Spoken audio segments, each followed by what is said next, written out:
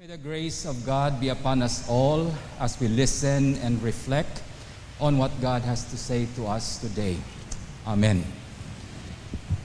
The season of Epiphany, we are taught, ang tinuro sa atin ng season of Epiphany, is our responsibility to shine with the light of Christ. Okay? Ulit-ulit yan nung season of Epiphany. That we as God's people, we were designed and we are responsible that we shine in the light of Christ. But the light that shines within us is not our own light. It is the light of Christ. At night, you will notice that the moon, especially pag full moon, umiilaw yung moon sa gabi. I remember many years ago, I would go to Manaling in the mountains, and people would wake up 1 o'clock in the morning to plow the field. Alauna na madaling araw. Nag-aararo na sila. Why? Because the moon is so bright. Okay? It shines on their path, so pwede silang magtrabaho 1 o'clock in the morning. Okay? Ang liwanag talaga ng buwan. But we understand that the moon does not have its own light. How many of you know that? Okay? Walang ilaw yung moon.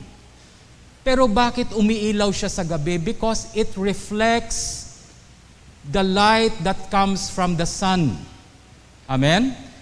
Yung sun, yung araw, yun talaga may sariling ilaw yun. And when the sun shines, the moon just captures that light. Bakit? Nakaharap ang moon sa sun. And it's the same thing with us when we keep Christ always in front of us. We are going to reflect His light. Amen? Hindi mahirap gawin yan. Keep Christ always in front of you and His light will shine on you and you will reflect His light in your life. Okay? So, ano ang relation nito with our Lenten season now? In Epiphany, we realize that we are reflectors. We are like mirrors that reflect the glory of God. But then, nakita rin natin sa buhay natin that even though we reflect the light of Christ, sometimes in our life, mahina yung reflection. Okay? Sometimes we do not reflect so much the light of Christ. And the problem is not with Christ. The problem is with us. That's why we enter into Lent realizing that bakit hindi masyado umiilaw yung ilaw ni Kristo sa buhay ko? Because the problem is in our life. Medyo madumi. If you notice, pag yung mirror sa bahay niyo madumi, minsan kahit na nakatingin ka doon, kahit na maliwanag, hindi mo nakikita yung reflection. Why? Because the mirror is dirty. So what do we do pag madumi yung mirror? Okay? What do we do? Linisin natin. And the moment you clean the mirror, you will notice that that mirror again will shine very bright. Yan ang buhay natin. Epiphany, we realize we have to shine with the light of Christ, but then in reality, hindi maliwanag yung pag-shine natin. That's why papasok tayo sa Lent. Papasok tayo sa Lent, and Lent now has something to do with cleansing, paglilinis. And praise God, today is the start of Lent. It is the start of a new journey for us, of allowing the Holy Spirit to cleanse us, to cleanse our life. So, ang purpose natin yan, hindi lang na magmamalinis tayo. The purpose of cleansing our life, allowing the Holy Spirit to do His work. Because we know that the Holy Spirit is still at work in the life of the church today. Alam nyo ba, hindi pa tapos ang Holy Spirit sa buhay nyo? Because there's so much cleansing that He has to do. Yung cleansing na ginagawa ng Holy Spirit sa buhay natin, yan ang tinatawag nating sanctification. God the Father gave us salvation. Jesus Christ came down and gave us redemption. Part ng salvation yan. And the Holy Spirit came down also and gave us sanctification. And that sanctification is a continuing process. Hindi matatapos yan. And even when we go to heaven, that work of sanctification continues. Linilinis at linilinis at linilinis tayo. I'm so excited this Lenten season, itong Lent natin 2022, because I already see that there are things in my life that needs to be cleaned. I begin to see ang daming dumi sa buhay ko na kailangan linisin. Amen? Now, the cleansing process may not be fun. The cleansing process, yung paglilinis ng Diyos sa buhay natin, minsan hindi masaya. Minsan nakakalungkot. But praise God, alam natin ang resulta niyan. At the end, we will shine brightly. Amen? So there are 3 things that I would like us to understand today. That in the work of the Holy Spirit of cleansing your life, there are 3 areas that we need to really focus on this season of Lent. Okay? In our gospel, it was mentioned there, 3 bagay. Number 1, did you listen to the gospel today? Okay. Jesus talked about giving. Okay? Jesus talked about giving. That's why one of the disciplines of Lent, pag pumapasok tayo sa Kwaresma, we emphasize in almsgiving. This is not about tithing. This is not about giving an offering to the church. Yung giving na minimension ni Jesus dito, it's about almsgiving. It's about giving to brothers and sisters to help them. Okay? One of the reason why we give to others is so that others may have a leverage in life. Minsan, kung hindi tayo aware, may mga kapatid tayo na nagsasuffer sa buhay nila, they're struggling. And sometimes when you give them something, binibigyan nyo sila ng advantage sa buhay nila. Yan ang in-emphasize ni Jesus. And bakit nauna yan? How many of you believe prayer is important? How many of you believe prayer is more important than giving? Okay, marami, no? Pero in our gospel today, ang unang minensyon ni Jesus is not prayer. The first thing He mentioned in our life na dapat natin linisin, sabi niya, giving. When you give, do not let your left hand know what your right hand is doing, Dapat in secret yan. So 3 things. Number 1 is giving. Number 2, Jesus mentions prayer. When you pray, go into your closet and you pray. And the third thing He mentioned is fasting. Okay? Pag-uusapan natin yan ngayon. That's very important. If we are going to allow the Holy Spirit to cleanse our lives, these are the areas that He's going to work on. First, let's talk about giving. Okay? I've mentioned already that bakit inuna ni Lord in-emphasize yung giving bago ang prayer. Because we all have to realize we cannot practice Christianity alone and on our own. Christianity, the Christian life is lived out in community. Hindi pwedeng papasok ako sa cave, si Father June, magaling mag-pray yan. He spends 24 hours inside the cave to pray. That will not merit anything. Because what is important to God, we grow in our Christian life only when we walk with our community. Amen? Pwede mong sabihin na prayerful ako, bahala sila, hindi sila prayerful. Ako, nagbabasa ako ng word, bahala sila, hindi sila, hindi pwede yan. We have to be one with community. And the best way to develop that sense of community, we need each other. I may not like you, you may not like me, but that's not the point of the Christian life. We need each other. Amen? Hindi importante yung I like ko talaga si brother na yan, like ko talaga si sister na yan. That's not important. What is important, that we realize we need each other. That is why God emphasized, sabi niya, give others, give to others, help others. Ano ibig sabihin ng giving dito? The practice of giving is the practice of forgetting yourself. Kaya itong Lent na to, ang problema kasi minsan natin sa buhay, masyado tayo nag-iisip para sa sarili natin. Pag may problema tayo, hindi na natin iniisip yung problema ng iba. Ako na lang palagi. Amen? Amen. If we are not aware, we become self-centered as a people.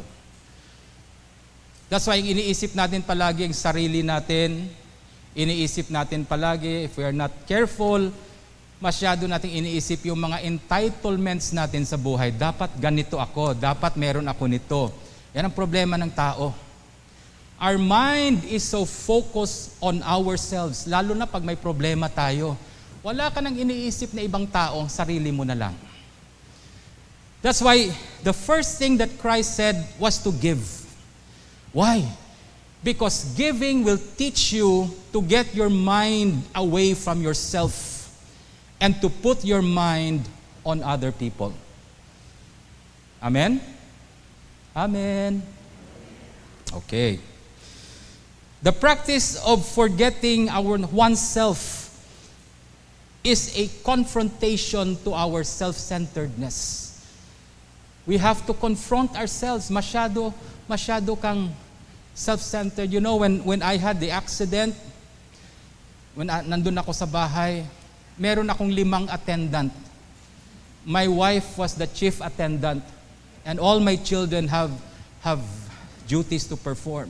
Merong sumasama sa akin pag umihi ako, merong nagpupunas sa akin, merong taong assign magligo sa akin, merong taong assign sa akin 3 o'clock in the morning, meron akong isang anak na hindi matutulog. Para sa konting galaw ko, he would be there. And for the first time in my life, I begin to realize how dependent I am to others. Tinuro ng Diyos sa akin yan. Hindi ako mabubuhay pag wala yung iba. It became a revelation in my mind. And it's so humbling. It's so humbling to realize kailangan ko kayo at kailangan nyo ako. But then, during that time, naalala ko, I became so selfish and so self-centered. Kaya minsan, palagi kong iniisip, may sakit ako Gumising ka. I don't care. Kailangan ganito. Ayusin yung pag-dressing ng sugat ko. And that became a confrontation in my mind. The people are not supposed and responsible to help you. But when they do that, it is a gift to you.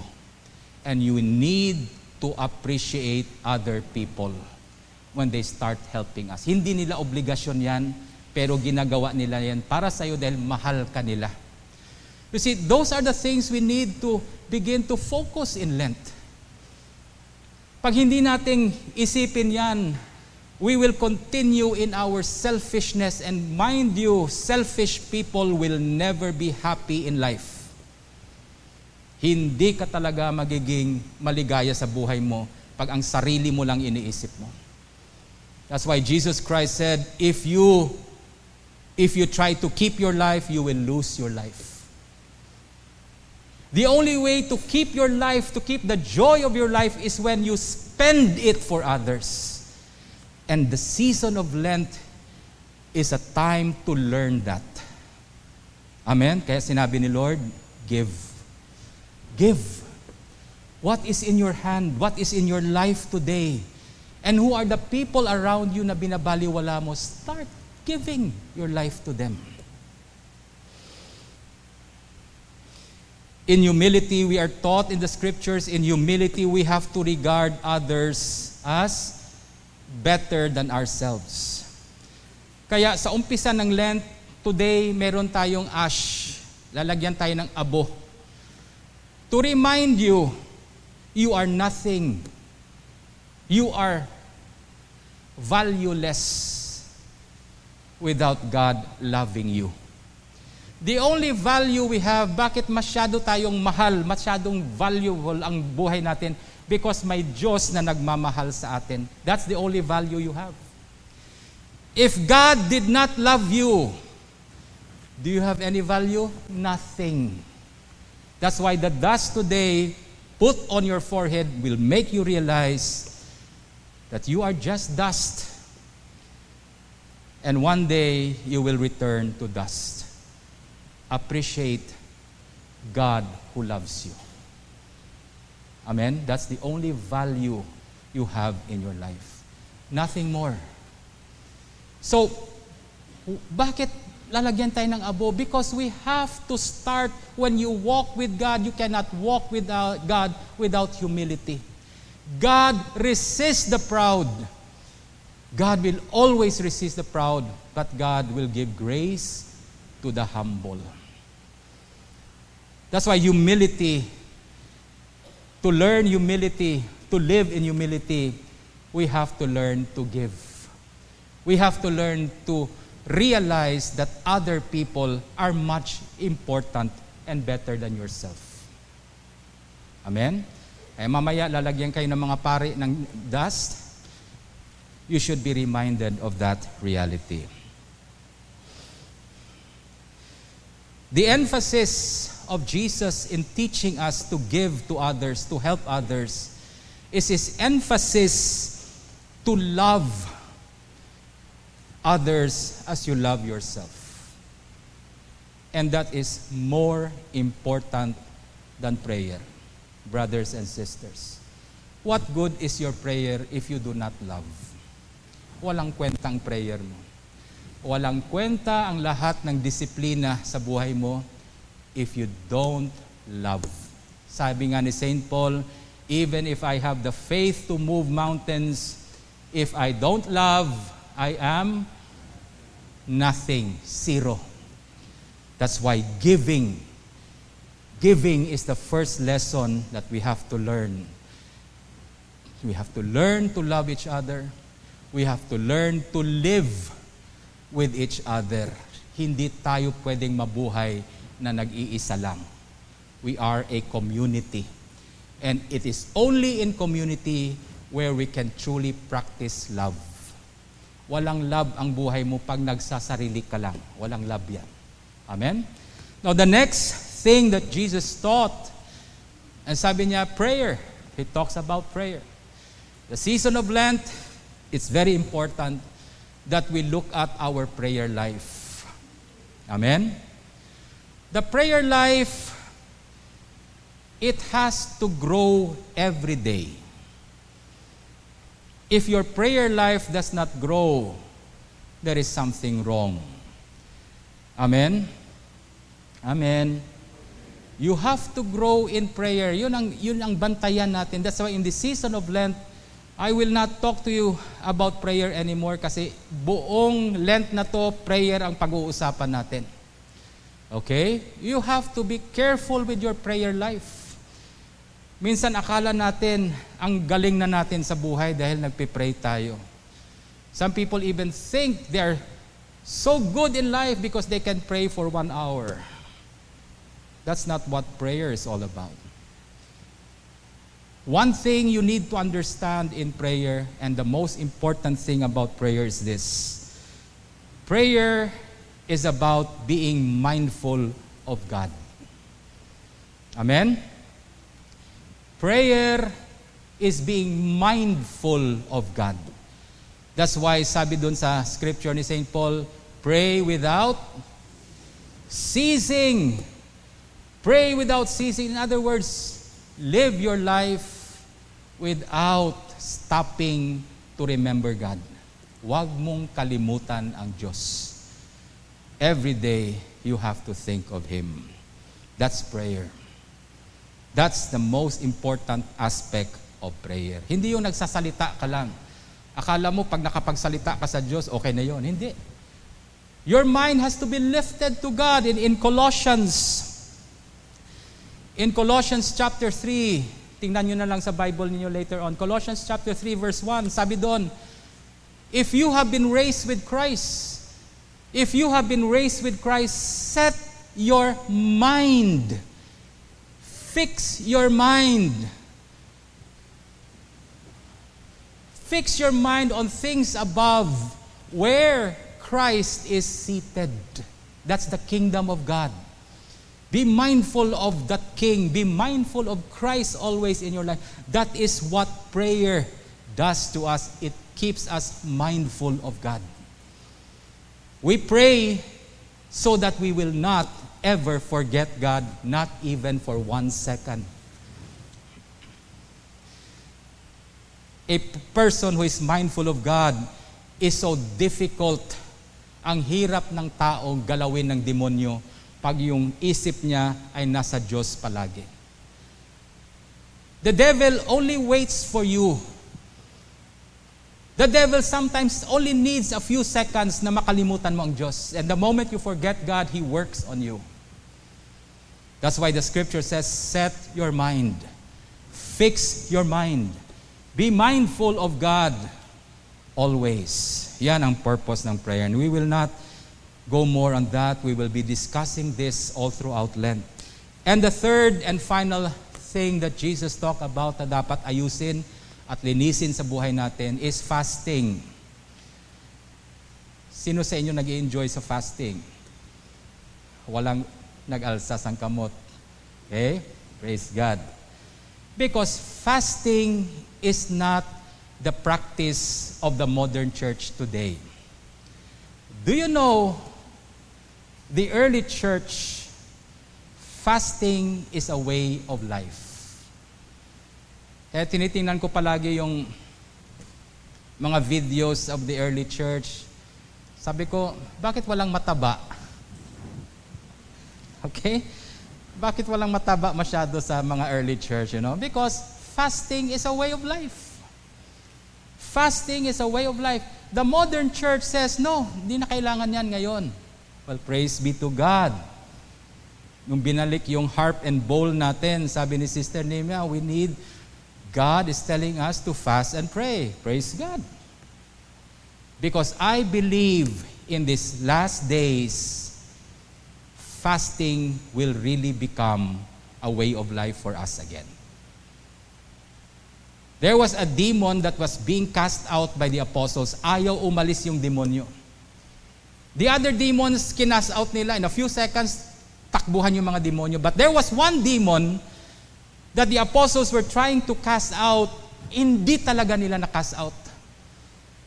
And finally, Jesus arrived. When Jesus came, sabi ni Lord sa kanila, oh, you have little faith. How come you cannot cast out this demon? Kaya hinarap ni Jesus yung demon, isang salita lang. Sabi ni Jesus sa kanya, psst! Ganyan lang, alis na yung demonyo. And they asked Jesus later on, sabi niya, Lord, why can we not cast out that demon? Etong sabi ni Jesus, that kind of demon can only come out through prayer and fasting. Okay? Nakita nyo gaano ka-importanteng fasting? Merong mga demonyo na hindi talaga aalis until you learn to fast. Amen? Amen? Fasting is very important. I look at the scriptures yesterday and our reading. So meron tayong alternative reading and Isaiah. Sabi ni Isaiah, is this the kind of fast that God is looking? For one day, a man would fast and turn his mind to God. Is that the kind of fast that God wants? Pagkatapos ng one day fasting nyo, balik kayo sa dati nyong sarili, balik kayo sa dating ugali nyo. That is not the kind of fasting that God wants. Why? Because the emphasis of fasting is change. Nagfa-fasting ka para magbago ka. And sometimes, one day of fasting is not enough. Kaya may mga taong nagfa-fast sila for 21 days. Have you read in the Bible, some people fast for 21 days. Father John, mamamatay kami niyan. Believe me, walang namamatay na hindi kumakain for 21 days. Some people would fast for 40 days. Some people would fast for 7 days. Why? The point is you fast so that you can control your body. A person who can master his own body will now master the lust of his flesh. Do you understand what I'm saying? These are the things na ibabalik natin. And to help us this season, every Wednesday, meron tayong, say the word, fasting. Okay? Learn to love the word. Okay? Say it again, meron tayong fasting. Kaya sabihin nyo sa mga kapatid nyo, sa katabi mo, Wednesday ha, magfa-fast tayo. Kita nyo, hindi pa rin kayo excited. Ayaw nyo talaga mag-fasting, no? We are so abhorred by fasting. Kaya, mga kapatid, minsan binubulabog tayo ng demonyo eh. Kasi meron talagang demonyo, hindi aalis until you learn to fast. Amen? So this Lenten season 2022, every Wednesday, we would have a time of fasting. Every Friday, we will have a time of abstinence. It's a form of fasting also every Friday. Some of the priests would have, every week, they would have 3 days, 4 days of fasting. Yung fasting ko nakaprogram na. Okay, nakaplano na yung fasting ko for this year. Let that way of life be restored again in our church. Amen? I believe fasting was designed by God to help us in our spiritual life. So today, I welcome each and everyone as we enter into a new season, a season of Lent, whereby we allow God to deal with us. Remember this, sabi ni Lord, if you judge yourself, you will not be judged anymore. If you open yourself to God and allow God to have His way in your life, God will cleanse your life. God will strengthen you. And believe me, after Lent, we will all shine brightly with the light of Christ. In the name of the Father, the Son, and the Holy Spirit. Amen. Please stand.